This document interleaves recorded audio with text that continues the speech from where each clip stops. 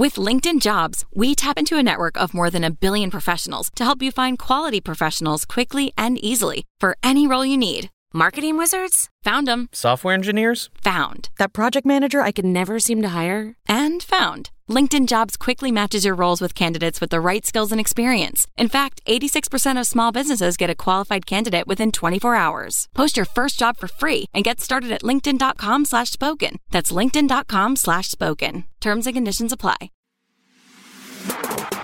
This is the Blue Moon Podcast. Coming up, we've got all the news and views from Manchester City's week. Get involved with the debate by tweeting at Blue Moon Podcast and check out exclusive interviews on bluemoonpodcast.com. It's your club and this is your show. Well, I asked the question on the start of last week's show whether it would be City mistakes, refereeing errors or wonder goals that cost Pep Guardiola's team at Anfield. I'll be honest, I wasn't expecting it to be all three, but here we are. Welcome to this week's Blue Moon Podcast, where for the latest season, we're looking back over all the controversy that led to City leaving Liverpool with a defeat and a 9-point deficit to the top. The bigger picture is under question too. Liverpool will probably drop 9 points over the course of the season, but will City be able to make up that ground? Also on the show, we'll be hearing from Kiki Masampa about his City career, while Paul Byas talks to us about the book he's co-authored about how Pep Guardiola turned his team into one of the greatest ever seen. I'm your host, David Mooney, and with me in the studio is City fan and blogger Richard Burns. Hello there, how are you, David? I'm not too bad, thank you very much. And we've got your dad with us, Tony. Greetings, pleased to be here. How are you doing? Not so bad, thank you. Okay, I'm going to start in very unorthodox fashion for the podcast. We want to dissect the topics of the last game, so I'm going to flick straight to Law 12, fouls and misconduct in the in the IFAB law book. It's an offence, Richard, if a player gains possession or control of the ball after it's touched their hand or arm and then scores in the opponent's goal and creates a goal-scoring opportunity. It's not usually an offence if the ball strikes the hand or arm of a player directly from their own head or body of that of a player who is close by, if the hand or arm is close to the body and does not make the body unnaturally bigger. That in mind, should City have had any penalties at Anfield? Yes, they should. The first one, because I know it's going to come up, so we all know that there was an incident where Trent Alexander-Arnold's hand made contact with the ball before Liverpool scored their first goal, about 20 seconds before. And the argument that started coming back from Liverpool fans before you even get to whether that was by the laws of the game a handball or not was whether Bernardo had been guilty of committing a handball before that would have then made the rest null and void. It touched his hand. Which is fantastic, of course, because it would have also made the Liverpool goal null and void because that would have been a set piece. But anyway, it touched his hand, so fine. There has been this huge misinterpretation, I think, of what the laws now state, as you've just read, about handballs for an attacking player, where it states if the player gains... Sorry, you've read it out. I've not got it written for me. But if the attacking just player... Just rewind about 30 seconds and you'll get it in word for word. Gains possession of the ball from the hand, then that's a handball. Bernardo didn't gain possession of the ball, and the next player to touch it was a Liverpool player. But then the caveat comes, if that's a handball by Alexander-Arnold, that has created a goal-scoring chance. But the next possession, the next touch, was from a Liverpool player. So City haven't gained direct possession from it. But the touch from the hand has created a goal-scoring opportunity because it should have been a penalty.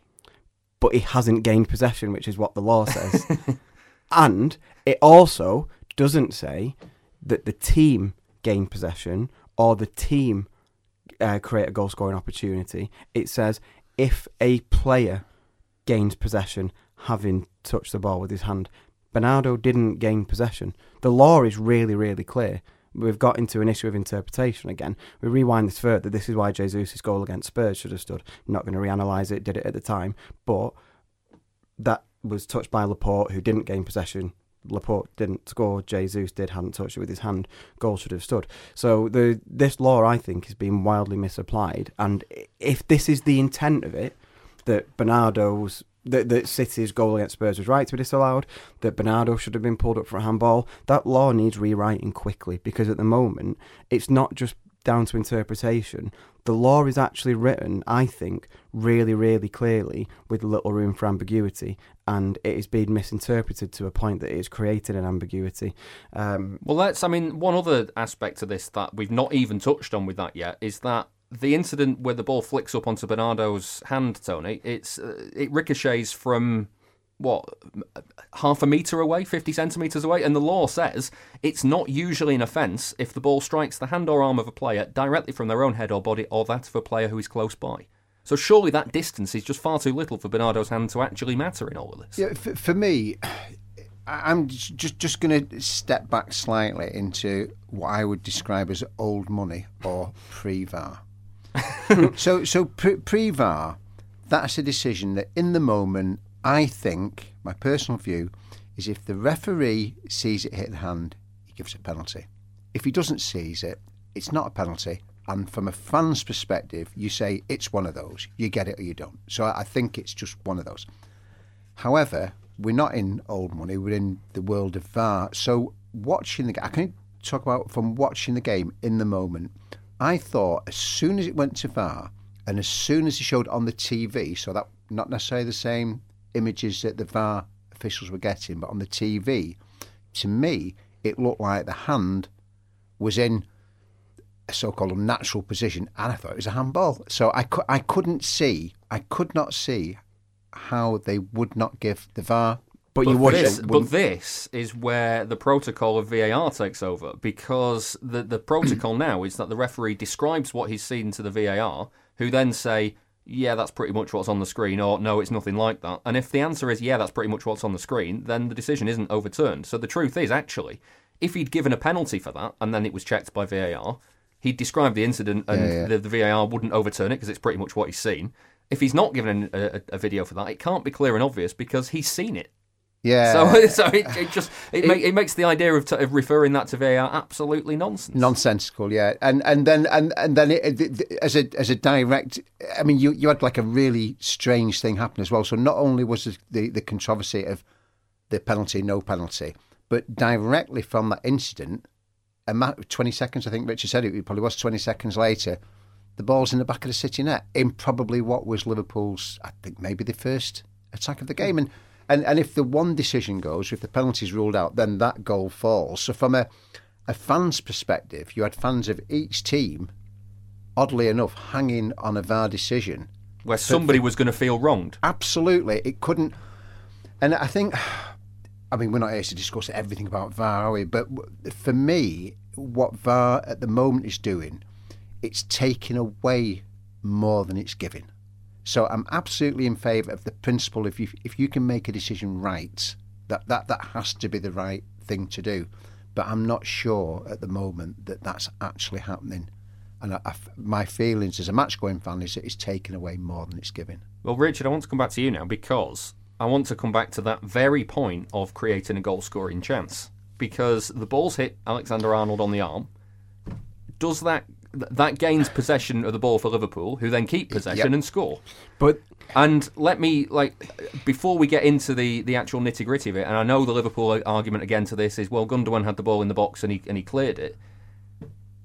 The IFAB law says that a clearance, it's not a new phase of play if that clearance doesn't go to a City player. So it's still the same phase of play. Do you know what? I hadn't even thought of that, and if that point's been brought up over the week, then I've missed it because I've deliberately stayed away from reading too much about the game, which is pretty childish of me, but anyway.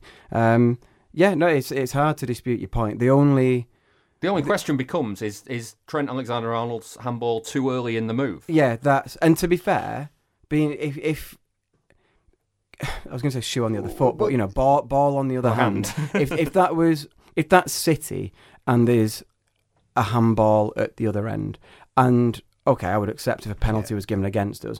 But if 20 seconds later a goal was disallowed because of a handball that happened in their own box, I think you can reasonably say, because one of the tests seems to be, did a defence have time to reset itself? That came up in one of the VAR games last season, I think, in the Cup. I would think it unreasonable to disallow a goal because of a handball that far back. It doesn't matter if the defence has to reset itself. It depends on whether the clearance is controlled by a player of the team that's cleared it. Then it's a new phase of play. But then if it goes out of play as well, then it's a new phase of play. I don't think in that case it's unreasonable, because for me, and it's difficult, isn't it, when you're talking about a game that you're following the team personally, but trying to be objective about it. I think it's really difficult to separate that as being a separate period of play when it went directly from that moment into the move that swept forward for the goal 20 seconds later. So it's hard to. I mean, I get the point about saying you might feel it'd be unjustly disallowed, maybe from some sort of football moral sense or something. But in terms of actually what happened, I can't really separate that from part of that same movement. But of course, the reality. I mean, it's a slightly. I can't think of the word I want, but it's an abstract argument, because you wouldn't be talking about a disallowed goal. You'd be talking about an awarded penalty, wouldn't you? Yeah. It wouldn't be a decision to rule the goal out. Yeah. It would be a decision that was a penalty. So it would effectively it's Schrodinger's handball, isn't it? But no, it would effectively make that phase of play after the handball null and void. It didn't happen. No longer existed. It didn't happen. Yeah, it's a false phase of play sort of thing. Yeah. So what about the second handball then? Why was that not a penalty? The Sterling against, I think it was Alexander-Arnold again, wasn't it? That one I had much less of a problem with. So the first one, Alexander-Arnold, I think has time and changes his body shape, and it's a handball. The second one, whilst I would still argue that it should, I would still fall on the side of it should be given, but I can see a lot more why it wouldn't be, because it's from very, very close that it hits him. About the Champions League final last season. But there's different laws. It's applied differently in the Champions League, isn't it? And part of the reason that the law this season, so we've got this law where we're supposed to believe that any handball in an attacking sense is handball, and a goal will just be ruled out no matter how accidental it is. There is a reason that it hasn't... We've already covered why that's not necessarily true, but yeah. Yeah, but there's a reason that it hasn't been written in such a prescriptive way for defending, and it's because of the Champions League final last year. So actually, what is, in your case, an argument for that being a handball is actually the reason that the laws of the game don't count it as a handball, because it was ludicrous in the Champions League final. And if you start giving those as handball, you get into a point where players could legitimately just start kicking the ball at opponents in the box in the hope that it brushes the hand. So I wasn't so concerned with that one not being given. I think you can make a strong argument that it should have been, so I'm not, and I realise that's very fence-sitting, but if you ask me, again, applying the test of how would I feel in the other box, I'd be a little bit aggrieved if that one was given against City, but I wouldn't be aggrieved if the first one was. Well, let's while we're still on VAR, Tony, why do you think there was no offside check on the second goal? Because we spent weeks, the day before, we spent 3.5 minutes checking whether a Sheffield United player was offside, and then this one was given, and then there it goes. Well, I can't answer that because I can't. I don't understand the way that VAR is being applied, because what it's not doing, it seems to me, is being applied consistently, or the decision making isn't being applied consistently. So I've absolutely no idea, because I thought that absolutely would be. But isn't it the case? I'm genuinely, I don't know if he was offside or not. I can't tell you. Aren't all goals checked though? Isn't that aren't goals checked by default? Yeah. But, so I take your point that obviously it wasn't investigated in the detail that other similar incidents have been. But simply because of the time it takes to draw the lines on, work out the centre of gravity, and then work out the floor line and stuff like that. And Sky didn't put the lines up, which was very, very odd. I'm sure, I don't know if Dad's heard, but when they show the video, when they broadcast the video, they show what the VAR sees. Yeah, Sky normally show the lines, don't they? And we didn't see that, which does. There was a conspiracy theory, wasn't there, doing the rounds, where somebody claimed to have word that, or to have knowledge that VAR wasn't working. I'm not keen to entertain the idea that VAR wasn't working, because I'm not trying to necessarily to entertain the idea, but it isn't not the most plausible explanation that you've heard for why there'd be a lack of consistency. I don't believe it, but it's the only thing I can see that would excuse them not doing it. That isn't to say I think it happened. I think when you look this season at some of the absolute marginal calls that have gone too far, and it's been well reported and documented and discussed and so on, it seems a bit odd to me that one didn't. So I don't know. But that aside, it was a beautiful goal. Caught that. Yeah, I'll cut that out, don't worry. It was.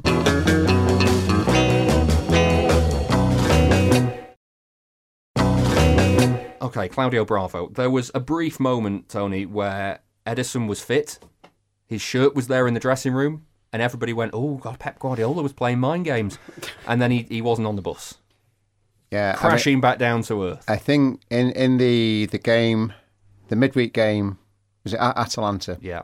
When Ederson went off, I was actually watching that game. We were watching that with Richard, and stupidly and naively, and maybe it's some sort of clutching at the thinnest of thin straws, I said to Richard, "It wouldn't be tactical, would it, from Pep?" Which was, of course, that was a stupid thing. Of course, it's not. But I was just hoping somehow. And then, so that even in advance of the game, the thought of going to Anfield without Ederson wasn't great. And I mean, I'm not going to lie, the thought going to Anfield with Ederson wasn't great. No, like... any which way. It's that game to me feels like how I used to feel about watching City play Man United. That feeling of like you want to watch it and you don't want to watch it, and all of that. And that's we've now got that with the Liverpool game. So to go there with Claudio in goal wasn't great, and whatever confidence he might have had must have been absolutely undone with the first and second goals. Which I think the first goal maybe could have done better, but I don't know. It was a hell of a strike. It's a hell of a strike. The second goal was fabulous movement and so on. And I think after that, he was very much Bravo, the Ederson understudy, trying to do some Ederson-type intricate work and leaving the viewers with their hearts in their mouth, let alone some of his defenders. Well, I wanted to kind of look at the goals just because, Richard, I think I've put my finger on the problem with him. And like, it's not... A lot of fans are worried about what he does with his hands. I think it's what he does with his feet. I don't think he moves his feet enough. I know, I agree. I mean, it's really, really hard, right? And I get really frustrated sometimes listening to pundits who aren't goalkeepers or haven't been goalkeepers analyse goalkeepers. I'm sure we all remember the ludicrous situation where was it Jagielka's wonder goal against Liverpool, and Gary Neville absolutely buried Mignolet for not saving it when Jagielka's pinged a 90th minute volley into the top corner, and Gary Neville suddenly turns into the best goalkeeping analyst in the world, and he buried Mignolet for that. And I think we hear a lot of that, and it's really frustrating. And so I certainly don't want to add to that too much, because it's such a unique position that if you haven't played it, it's hard to analyse. However, and I know the listeners won't know this because you hide it very well, but you have played the odd game as goalkeeper. Yeah, and weirdly, on Tuesday night this week, I actually let one in the bottom right corner where I didn't use my feet well enough. Yeah, but it strikes me that when you've said that whenever I then watch the goals that Bravo concedes, when I watch them back, it's like really, really glaring. He never what he very rarely does. The shots that get past him, where it looks like he's had a good go at it but can't quite reach it, and then when you look at it back, it's not in the corner and it's not quite. It's still fairly close moved, to him. He's not. He's leaping from a standing start. He's not taking a step into his leap. Yeah, it is. I mean, I can't disagree with that. It is what's happening. And so the first goal, I mean, to be fair, we've also got to say it's a hell of a strike. It's a good strike, and I don't think you can be overly critical of the fact that it's gone in, but you can certainly highlight what he could have done to give himself a better chance. What I would say as well, just to be on the goalkeeping situation, there's two things going on here. There is going to Anfield without Ederson, which is hard, because Ederson's one of the best goalkeepers in the world and the perfect goalkeeper for City. And then there's going to Anfield with Claudio Bravo. Do you know what I mean? They are two separate things. It would have been hard with any second choice keeper, because Ederson is City's perfect keeper. Going there with a Bravo who has been proven over time to not be to struggle and top has been level. sent off in midweek. It's a nightmare scenario at that point. Do you think though that in some respects actually talking specifically about Bravo isn't really the nub of the issue? Well, the I nub mean, of the issue isn't it really the sort of why is Bravo still Oh. City's number 2 keeper? well, when I we've mean, got Scott Carson waiting. Kyle Walker's there as well. But I mean, Kyle Walker's needed for the defence because nobody else is fit at the minute. Well, let's widen out a bit further as well in terms of defence, because I said on Twitter we're not going to quite do Ask the Panel normally this week. I was going to say if you've got any Liverpool questions, get them in, and then we'll do other questions at the end. So David Lamb on Twitter says, have we missed Fernandinho in midfield more than we've missed Laporte in defence? We do miss Fernandinho in midfield because he's one of the best midfielders in the world. But then, would that have been, and this might open up a whole different conversation, but would that have been such a problem with a fit Rodri? So you would still have had, if Rodri hadn't gone on to get injured, I think you still have Fernandinho in defence and you'd be okay. In which case it becomes missing a specialised central defensive midfielder rather than specifically missing Fernandinho. Because Well, let's look at the even wider issue then, Tony. Is the problem not that they're missing Fernandinho in midfield, or that they're missing Laporte at the back, or that they're missing Ederson in goal? It's the fact that they're missing all three at the same time. well, there we go. Yeah, I mean, I think that is more the issue. It's clear that once Laporte was out, that was not a disaster, but almost at disaster levels for us, given his influence on the team. So that was always going to be a struggle. When you add to that with Rodri, Fernandinho, Ederson, and I would have to throw into that John Stones. Is John Stones? I love John Stones. I want him to be great, but are you as confident watching him now as you want to be? And I think the whole sort of City picture at the back, it's no one thing. It's not Fernandinho playing in a different position. It's not just missing Laporte. We're absolutely bereft at the moment of anything that looks like consistency and decent. And to go to Anfield with, just to link it back to the Bravo issue, that's one thing. But to go to Anfield with the players we've got in the sort of form and in the mishmash in front of Bravo, that's another thing as well. I've got the numbers. Of course I have. It's me. 2016-17, City finished third on 78 points. They conceded 39 goals over the course of the Premier League season. That's 1.03 a game. 17-18, they finished first with 100 points. They conceded 27 times. That's 0.71 a game. Last season, they finished first, 98 points. 23 goals conceded that season, so even better, 0.61 a game. Already this season, they're in fourth place. They've conceded 13 goals in 12 games, 1.08. That's the worst record so far under Guardiola. Okay, the sample size is smaller. It will change over the course of the season and hopefully get better. But it points to the problem here. I mean, when you look at City's defence with or without Laporte, with Laporte, they concede 0.6 a game. Without him, it's 0.9. It doesn't feel like a massive difference. But the number of games that he hasn't played is really small. And as well as the stats are one thing, and that's fine, and they're horrible. So thanks for that. But as well as the stats, though, it's the feeling you get when you're watching the game. You are not watching it feeling as secure as in previous seasons. So irrespective of what the stats say, I mean the stats just back that up. Then if that's how you feel as someone watching a game, how do the other members of the team feel as well in terms of their own confidence about what they do at the back and playing that Guardiola way, if you like? Now, if you choose Otamendi and you've got a fast player running at him, then you feel like he's going to dive in and either get himself a yellow or get beat and put the team massively on the back foot and leave a massive gaping hole in defence, don't you? And obviously the Adama Traore against him for Wolves is the ultimate example of that. But I know he never completely got it out of his game, but he did improve that side massively for the 100-point season when he was like a different player to what we'd seen previously. And he's massively regressed now to, this might be recency bias, but I'd say to a state where I think he's worse than he was at his worst before.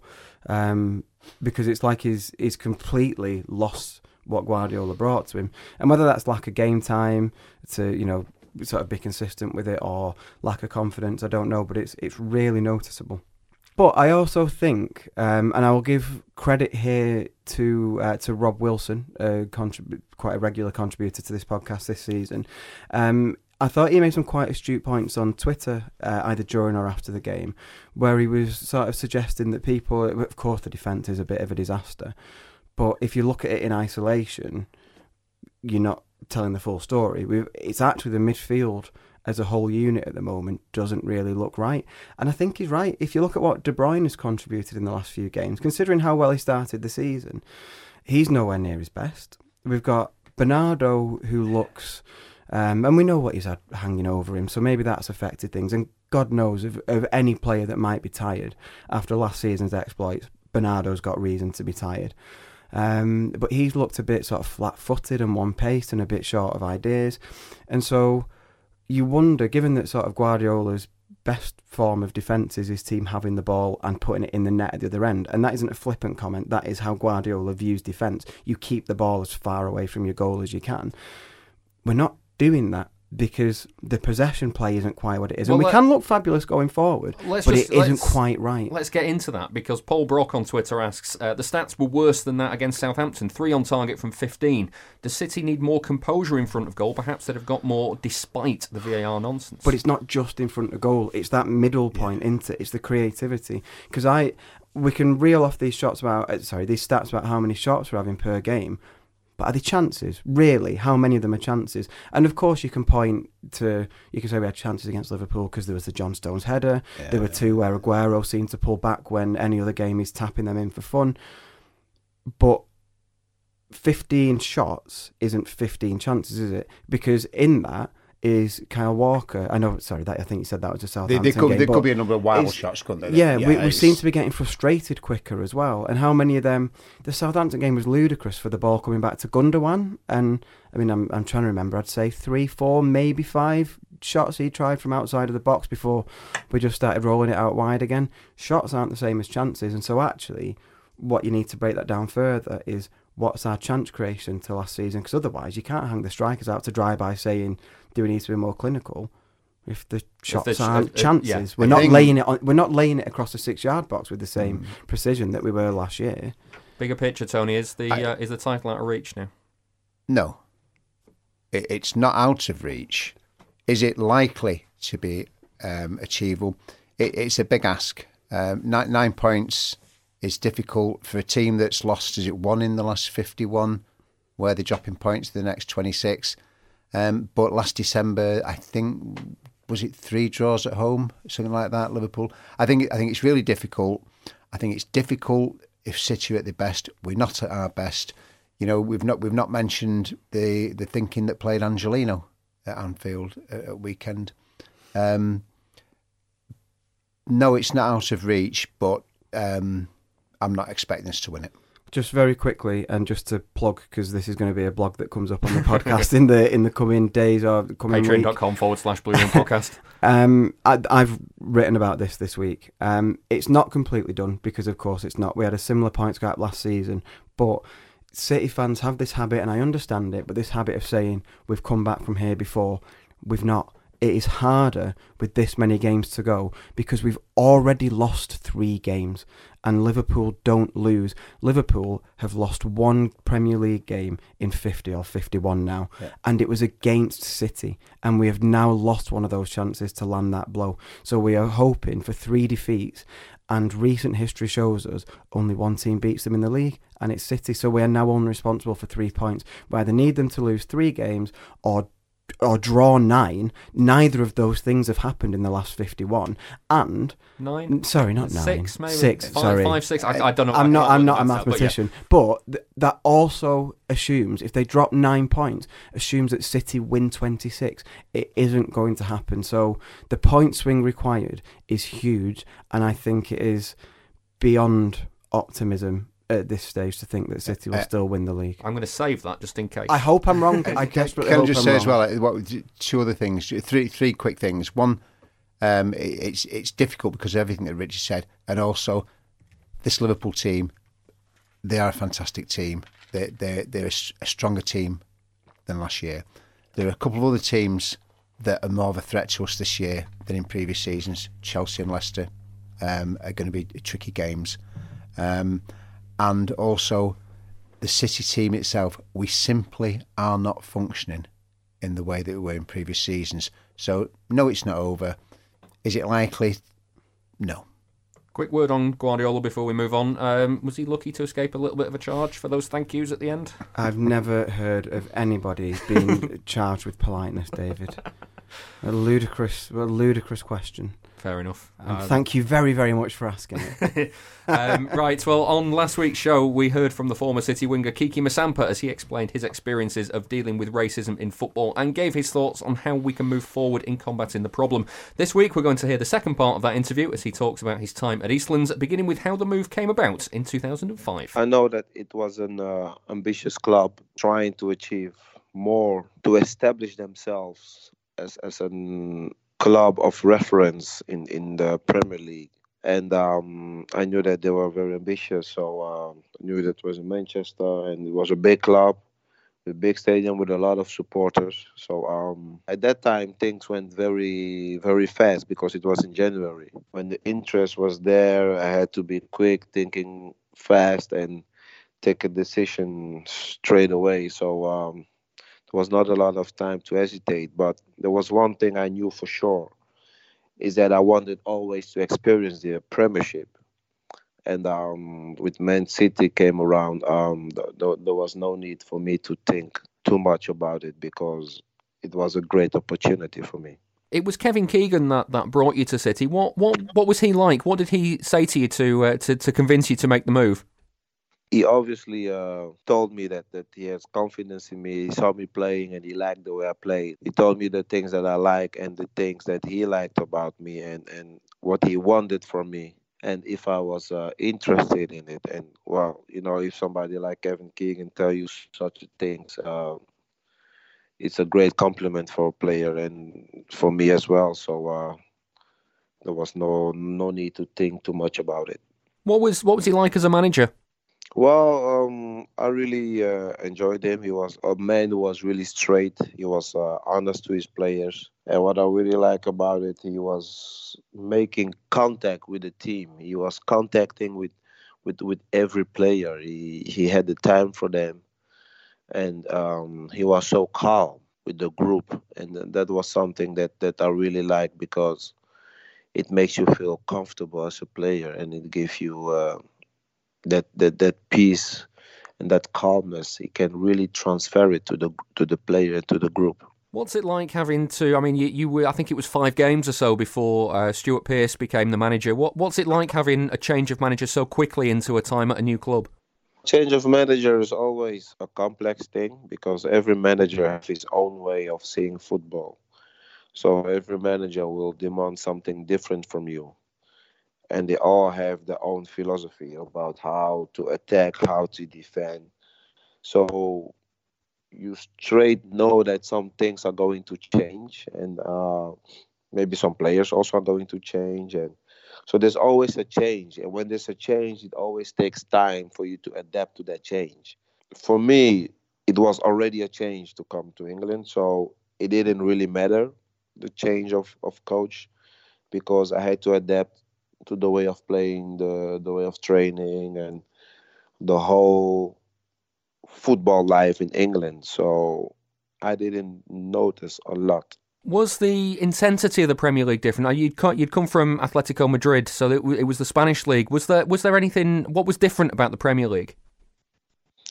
Well, the tempo, the intensity was different. In England, I noticed that it was more about the intensity and the hard work. And tactically, we wouldn't spend too much time or effort on it. And the players technically in Spain were all good. And in England, it was a bit different.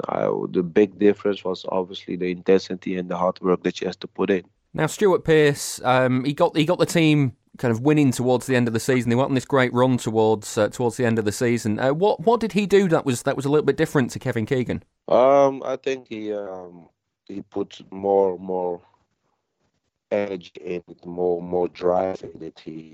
We were very engaged in the game, and I think his good point is that he he really can get the team and the players to give their 120% when they get out on the pitch. And I think that was a great thing from him. City at the time hadn't long been at their new stadium at Eastlands. What did you think of it when you got there, and kind of how does it compare to now? It's a much different place now. The stadium, I don't know if it's much different. I think there's the upper part that they changed, that they made it a bit bigger. The stadium and the entourage and the atmosphere was great. I mean, the crowd is so close to the pitch and so enthusiastic. This is really what we always used to see about the Premier League. This crazy crowd that is so enthusiastic, and it was wonderful to play in that stadium. And I've been there last season, and yeah, it's a bit bigger, but the same characters, the atmosphere, and the enthusiastic crowd is still out there. So yeah, it was great to be back. Now let's talk about that first goal against Liverpool. What do you remember of it? Everything. Everything. I mean, it was a great game, obviously, playing Liverpool at home. You know, the tension, especially because it is Liverpool and Manchester. So it is a big team, always been. So we were playing very well that game, and we were going 0-0 up. We had a couple of chances, and before that, I hit the post with a volley, and we were a bit unlucky in that. But during the game, we had a sensation that, hey, we can really get the 3 points here because we were playing very well and we didn't give too much chances away. So just before the end, we break out on the right-hand side with Lee Croft and the call going to the first post. So I'm going with them, but then I hold back and I stay on the board of the 16 meters yard. And Lee Croft saw me and he crossed it over, and I kind of take it controlled with the inside of the foot in the bottom corner, and there was the explosion. Yeah. I was going to say in the last minute as well.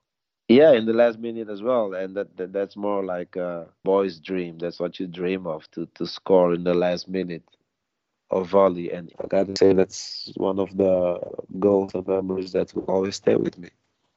But it wasn't the only decent volley you scored. I seem to remember one at Villa Park as well. Yes, I remember that one as well. At Villa Park with the outside of the foot and with a nice crawl. So yeah, that's true. I enjoyed that one as well. But the one at home against Liverpool in the last minute is a different thing. So yeah, I had a good time. Now, we talked a little bit before about the run that City went on towards the end of that season, and it was so close to getting into Europe with that final game against Middlesbrough. What was the squad? Yeah. What was the squad feeling before that game against Middlesbrough? Was the confidence must have been very high. Oh, definitely. The confidence was high. We were doing very well, and I think that game we were just a bit unlucky actually, because the way Jimmy Floyd Hasselbank, for example, scored that free kick. I mean, he wouldn't do that 2 times, you know.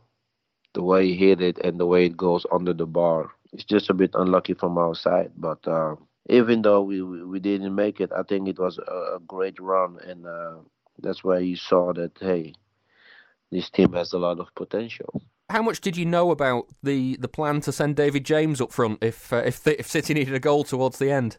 Oh, I didn't know anything about it. I think it's something between the coach and David James.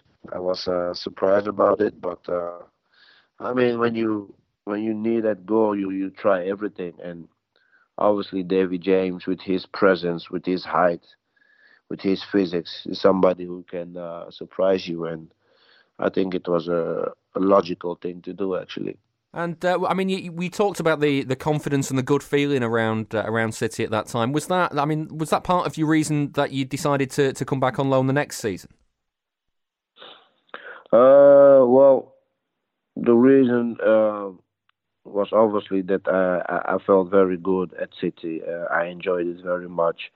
I have to say the club was wonderful. The club was wonderful. The treatment and the way they arranged everything. I felt immediately very comfortable, and I just loved it to play there. So I was very happy that they wanted me on loan again. And in terms of kind of your City career, how did the move to Trabzonspor come around? Was that something that was beyond your power to maybe have stayed for a third season at City?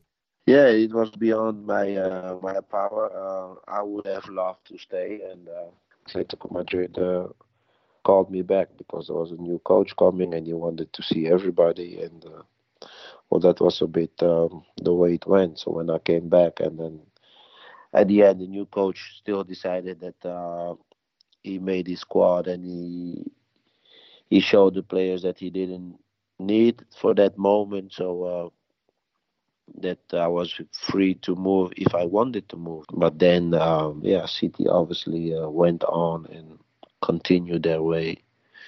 So City was not an option anymore. And I mean, a lot of City fans listening to this will have fond memories of your time at City. What are you up to these days? What are you up to? I've been coaching in the youth academy from Ajax and Almere City, which is a club that collaborates with Ajax in the second division in Holland. I've ended with the under-19 from Almere City 2 years ago. So now I finished my pro license, and I'm looking to get some experience as an assistant coach, so I can develop myself to become a head coach one day.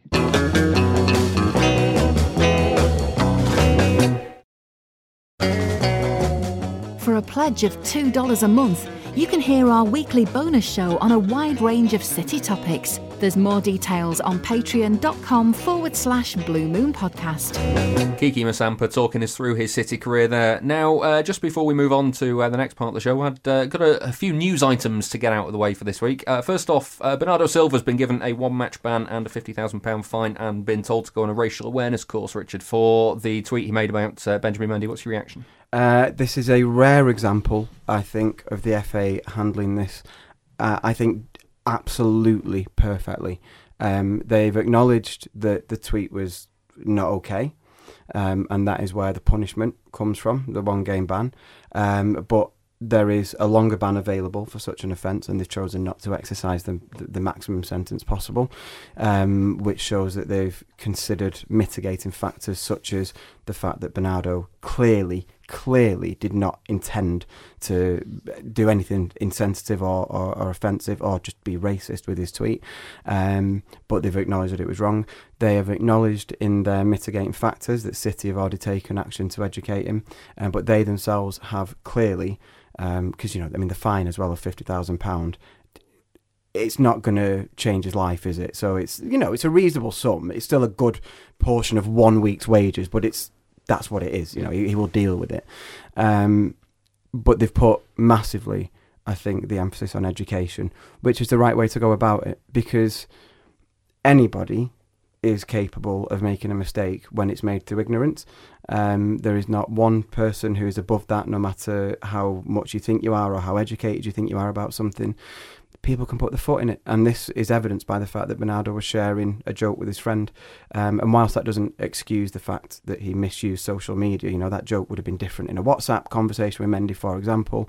Bernardo got it wrong, and he does have to face the music with that, but I think the FA have done everything they can to make clear that this judgment is not accusing Bernardo of being racist. They have almost exonerated his character, if you will. They've exonerated him of questioning his character, and I think they struck a really, really good balance. And I think it's something that, without re-going over this, bearing in mind some other comments that came out from around City in defence of Bernardo at the time, I think this is something that City themselves need to consider how the FA have acted on it, and maybe were such an incident to occur again, which you'd hope not, but they would deal with it a lot better next time, because it's education is what changes this situation, and God knows we need a lot of it at the moment. So. And the other breaking news for this week, Tony, it looks like City are likely to escape any sort of ban from the Champions League for financial fair play or alleged financial fair play breaches. It's good news. It's good news. I've always been lined up with the official line that the records are all in order and that there's never going to be a problem. But yeah, I mean, it is good news. It's great news for City. I don't think it will be so well received by everybody who perhaps would have liked to have seen City because of the money and all of that. But it felt for a while like the judgment had been made before the crime was tried. It you did, know what I mean? and City was strong in refuting it, and in talking about has due process been followed and so on. So yeah, it's a good result, and just need to go on and win it now. Yeah, fingers crossed that's this season. Yeah. Hey? Right, so it might feel like City are a bit below par this season, but the truth is par has been exceptional for Pep Guardiola's team over the last 2 years. 198 points, the first back-to-back title winners in a decade, and the first ever winners of all 3 domestic trophies in England, says the bar has been significantly raised. Spanish journalist Paul Bias has had a behind-the-scenes look at the making of that City team for his new book, co-written with Lou Martin. I've been speaking to Paul to find out just what makes the manager tick. At some point while we were doing it, there were some points that probably Lou and me were like in the academy doing some interviews, and you could see Pep and his people saying, "What the hell are you doing here? Do you want to go out from here?" Yeah. But at the end, we are really happy with the open doors that they let us in. And I think that we ended up with a product that we are happy with, that because we have a lot of voices, not just from Pep, but also from the people that surrounds Pep and that help him, like being a genius. That it's one of the things that we wanted to do with the book, not only talk about Pep, but with the people that work with him and with the players that he's working with. I was going to say, one of the things that kind of jumped out to me was that Guardiola doesn't surround himself with people who just agree with him. Yeah. I mean, and I think that this one is one of the keys of his success. If you want to understand why a guy like Pep wins so many trophies, you have to get to that point. I mean, he needs people that can argue with him, that can think that his ideas are not the best, and at the end of the day, he always take the final choice and the final decision. But to have this kind of people like Dome Torrent, that now is in New York, but he was huge in that. He was really helpful in that, and I know that Mikel Arteta is just very similar in that terms. It's really helpful to him, yeah. It's interesting to see the relationship with Arteta, because Arteta was a bit of an unknown quantity for Pep when he first arrived. He'd never worked with him before. Yeah, well, I think that they knew in the Barcelona academy, because when Pep was the first team player, Arteta was coming just after him, so they knew there. But for what we've been told, every time that they met, like in a football ground, I think that they played like several times with Pep when Pep was at Bayern and Mikel was an Arsenal player, so they play against each other, and they spoke just like after a game, and all the conversations were like tactical things, and Pep was like really surprised how insightful Mikel could be in his systems, and I think that was the starting point where Pep could see that Mikel had a talent there, and I think that now he is proving that. How does Guardiola switch off? Because from reading what you said about him, he seems to be one of the most intense people on the planet. Yeah, I'm not really sure that he actually switches off. He is probably like focused 24 hours a day, but I think that the way that he likes to do that is just going out with his family. He loves going to theatre, going to cinema. Probably that's one of the reasons why he lives on the city centre, because he wanted to be able to do that, to go to the city, just to have a walk with his people. When he has a free time, I mean, you can see that he really likes to be with his people. And I think that is probably his way to escape for a minute or two, probably, because in his mind he's always thinking about the next opponent and all that stuff. That's his way to switch off a little bit. How much of his success at City would you put down to his man management ability and his ability to know what gets the best out of each one of his players individually? Obviously, a huge part. I would also put a huge part to Chiqui, because I think he was key in that, in terms that with a simple look, Pep and Chiqui can know what the other thing. And it was really important because when Pep arrived, City was facing like a transition from one group of players that had been successful but probably needed like a refreshment. And I think that Chiqui was part of that. But also, I mean, no one else did like 198 points in 2 seasons, so that has to have something to do with his style of management. And I think that, in my simple opinion, that they are playing like a style of football that probably England had never seen before. So you have to give credit to him for that. City made no secret of the fact that they were after Guardiola in, I think it was 2012 and then 2013 when Pellegrini arrived. How much of it was a setback that they didn't get him back then? I don't really know. Probably Chiqui and Ferran Soriano would really know how to do that. But I think that they knew that he couldn't get Pep when they wanted at first, but they always knew that they will have a chance. That at some point the chance would arrive, and that they had to be ready just to push the ball into the net when the chance arrived. And I think that that's what they did. They signed Pellegrini. That was a really good option as well, because they, of course, won the Premier League, won cups, and the style of football that they played, I think that also helped the team just to give like some more background in this passing style of football playing. But at the end of the day, my feeling is that the last stop of that process was signing Pep, and they waited for that and they got that. You look at the players that Guardiola's worked with here. I mean, you spoke to some of those players in writing the book. What do they say about him? All of them are very supportive, and I would say that impressed of one thing of his intensity, but the best thing that everyone can say about Pep is that what he says in the tactical talks, it just happens. I mean, at some point you can see that they can look a bit not concerned, but saying, why is he telling us all that stuff? If it's probably not necessary, but everything that he says, it ends up happening. So I think that this one is probably the way how Pep wins his players, because he studies so much the opponents and the way that he should play. That's all the indications that he gave. The players can see that they can take an advantage of that. He seems quite an emotional person, so he seems quite linked to how City are doing. It really affects his mood. Is that right? Yeah. I think that he's totally emotional, and I'm sure that some of the videos or pictures that we have all seen after some games where he's very expressive, probably he regrets it after a game, but he just can do nothing to hold him back.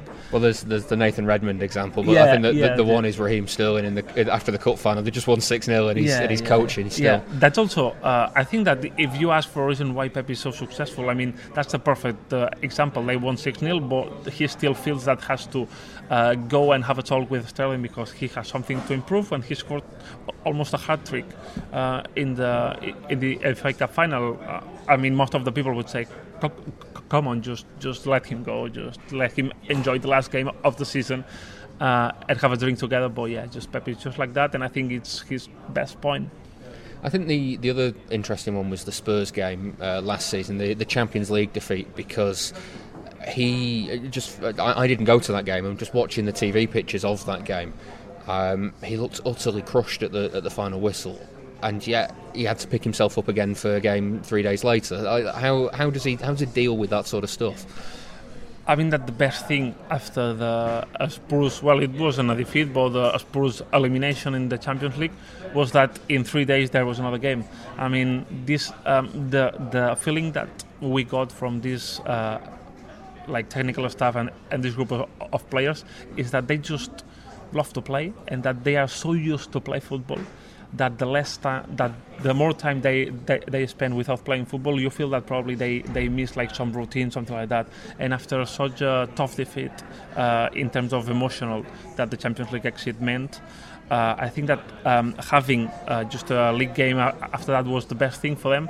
And also you could see at that point like some like emotional decisions that Pep took at that point. That was, for example, picking up Foden for the next league game. That probably was a way like to try to spark the team, just to give him the opportunity to start, and at the end, well, it paid off because he scored the winner. Just on Foden, he's talked a lot about Foden being one of the best players he's coached. How much of that is kind of like hyperbole to help Foden and to encourage him, but how much of it is true? No, I would say it's true, but the thing is that playing, in my opinion, playing as an 8 or as a number 10 in Pep's system is so different that playing as a winger or playing as a striker, probably, because if you are a winger and you miss a dribble, nothing happens. But if you are a number 8 or a number 10 and you miss something in the Pep's ideas, it affects to the whole team. And the thing is that City has like really top players there. David Silva is probably best City player in the whole history. Gundogan is another really good player that Pep was mad about him when, well, not mad, was in love with him when he played for Dortmund. So there are like a lot of good players that I think that Pep is just trying to use them just to help for them to reach that level. But I feel that he just wants to be as much patient as he can, just to try to give Foden, just to look for the best moment, just to put him in. But yeah, of course, he is aware that every season Foden will want just to play more and more and more, and that's a normal process, and I think that he will get that amount of minutes. And I mean, just finally, I've been watching Guardiola's City for since he arrived now, and I couldn't tell you how it and why it works. So, having looked behind the scenes and got an in-depth look, can you explain why it works so well? It's difficult. But the thing is that I think that they are a group of people. One of the keys of that group of players is that they are really young and really ambitious. You can smell really hunger to do big things in the first team building, and probably that's the key. Not just for the team playing good, but also for the whole club working like in a good way, and just to keep all the staff motivated and to keep the players. I mean, after 2 Premier Leagues, when you did almost 200 points, just still have the hunger to win every single game week and fight for another 3rd title. That would be like an amazing thing for City and for the Premier League. Get involved with the debate on Twitter @BlueMoonPodcast. Paul Byers speaking to me about Guardiola's development at City. If you'd like a copy of the book, then it's available in all bookshops and on Amazon, and you can contact Paul directly on Twitter. He's Paul Byers, that's POLBALLUS. The book is called Pep's City, The Making of a Super Team.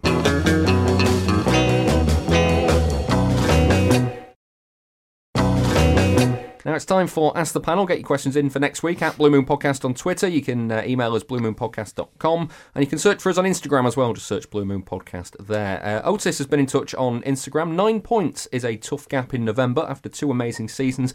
Going for the Champions League, FA Cup and Carabao Cup seems like a good deal to me. Could Pep adjust his focus to the Cups? I'm always wary of what this means, because what are we saying? I'm always wary that when we talk about adjusting focus, that it somehow means not trying as much in the competitions that you're supposedly not targeting. I suppose it means changing the priority. In terms of, I accept that come February or March and April, when if you're still in those competitions, the number of games you play ramps up. But really, there's only there's maybe 6 additional games where that counts, because the Champions knockout rounds, because I don't accept that the FA Cup has that much of an impact on the squad. It's not that many extra games. But the nature of managing the Champions League and the travelling, okay, that might have an impact on it. Doesn't matter in November. You're not changing your focus now to account for the Champions League kicking back in February. So, I mean, in short, my answer is no. I don't think Pep will change his focus unless, when it comes to the very later rounds of the Champions League, if we are still in it, if we're so far out of the Champions League then yes, of course, he might play a weaker squad, like he did when we should have beat United to win the league. He played a weaker squad in that to target the Champions League. So, okay, I'm being a little bit flippant saying, are you trying less hard in one game? I understand that you can play a preferred 11 in one game and rest players in others, whilst still thinking you'll win a game. But I don't think it's time to be thinking about that. And I say that holding my hands up already and saying that I don't think we'll win the league. I think it's already too tough an expectation. But no. And the other thing, there is no evidence whatsoever in Guardiola's time at City that he doesn't go out to win the next game. So I think, no, it won't happen until and unless the circumstances that Richard's mentioned. So, for example, if we're looking so far gone in terms of the league, then that's when it might change. But that wouldn't be a case of prioritising it. It'd be more pragmatic, I think. But in short, no. A bit more of a tactical one from Mike Cook. He asks, are the inverted wingers stifling De Bruyne's passing this season? Sterling, Bernardo and Mahrez don't make the same runs behind the fullbacks, so the killer balls just aren't on as much. See, I think there's possibly a point in that. And it, no doubt, now I've heard the question asked, it's something that I'm going to be looking out for at games. But I think the Mahrez that we've seen on form this season actually is allowing for that. You think of how good he was at, which was the game where he was particularly brilliant? Everton. Yes, at Everton. Thank you. He was making those runs and he was getting those balls from De Bruyne.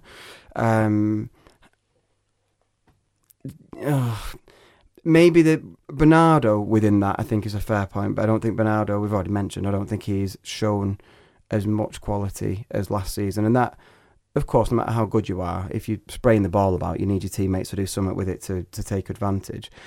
But I just think De Bruyne has been a little bit off note the last couple of games. I think, which was the one against Atalanta when he just thwacked it out of play for a throw-in, skewed the ball massively off his foot. That wasn't anybody else's fault. The fact that maybe he's looked a little bit slower in the general pace of the game isn't anybody else's fault, I don't think. I think he's just having a couple of off games, and maybe this is a rare example where we're used to De Bruyne being a player that can pick the team up and can produce the magic when the team aren't firing. And at the risk of using language that's a little bit too strong, because, let's have it right, City is still, they're pretty good still, but I think at the last couple of games where City haven't been firing, I think it's just a rare example of De Bruyne being dragged down to the level of the team rather than being able to lift them. And I don't blame any individual tactical setup for that. I think he's probably just feeling it a little bit like everybody else is. I would sort of go along with that. I think it's hard to separate the difficulties that we've spoke about in defence and in midfield from the impact on the rest of the team. So I don't think it's anything other than that. Not a weariness, but almost like that drag down's a bit too strong. Yeah, but sort of. It feels like at the moment that City aren't greater than the sum of the parts. Yeah, we're not quite there, and I think that's right. It's a good way of doing it, and I think what you have to remember as well is, as Richard said, we're not bad. Yeah. Finally, Nova Rep on Twitter asks, why are City's results inferior to the last two seasons, which I think we've probably covered quite extensively on this show, but will Liverpool's luck and dominance run out enough for a title race at the end of the season? Oh, that's a good question. Now, the problem with answering that is straight away I'm going to sound like... Be as bitter as you want. But it's difficult, having watched Liverpool last season and this season, to recall a team that, frankly, have had so many... or seemingly so many moments of good fortune. And fair enough, you make your good fortune and all of that. But if it wasn't Pickford last year throwing it into the net, Dean Henderson this year, and those fabulous 95th minute penalties that Mane's sort of seemingly getting, quite fairly, I'm sure. Do they deserve it? You make your own luck. Will it last forever? No, it's all going wrong in December and January for them. I think we can play semantics with this one, right? I think it's fair to say Liverpool have a lot of luck, or Liverpool have more luck than City. Where we get into the sour grapes is if you say Liverpool are a lucky team. They're not a lucky team. Liverpool are a fabulous team who fully deserve to be top of the league. And I don't like saying that, but they do. They don't lose games. And that isn't because they are lucky. But it would be fair to say that they have had some notable moments go in their favour. But if we're honest and look back in our 100-point season, the win that kick-started the 18-game winning streak bounced in off Sterling's foot in the 97th minute at Bournemouth.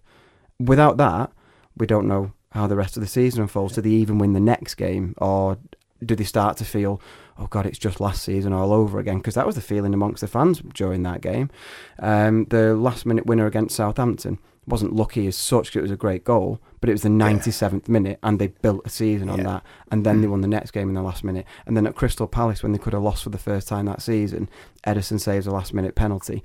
So we have to remember that Liverpool aren't the first team to feel like everything's going where it feels like everything's going their way, but you can also bet that they will know. They won't be ashamed of the fact that they're getting these little slices of luck. They will know it, and it'll be adding to their feeling of invincibility, because we know from that season that it does. And so I hate it, and it frustrates me every time they get these last-minute winners, because you know that they're coming. But the thing is, though, about the last-minute winners, though, they're a team that, I mean, they are a fabulous team, and they play until the last moment. So as a Liverpool fan at the match, and as a Liverpool player, you will know that there's something always on. My final point on this as well is it would be, I always think with points like this, you always have to be wary as a City fan, or not just a City fan, but as the team that feels wronged. You have to be wary of doing your opponent down, because really, if you say that Liverpool are where they are because of luck, what are you saying about City? Do you know what I mean? Liverpool are above us because at the moment they're a fantastic team. If we do them down, then we're only doing ourselves down as well, and doing last season's achievements down. We didn't beat a lucky team. We beat a very, very good team to the title last year, and at the moment we're just trailing a very, very good team. Yep.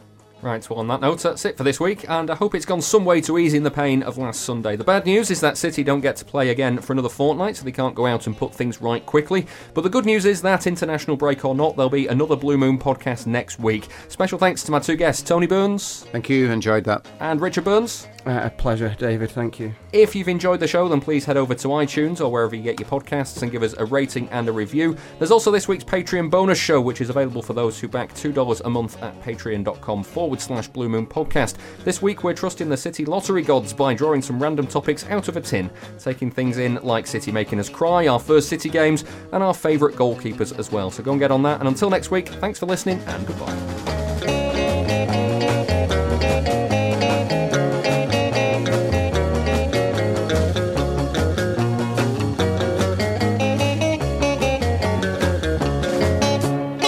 That was the Blue Moon Podcast. Please support the show. Patreon.com/Blue Moon Podcast.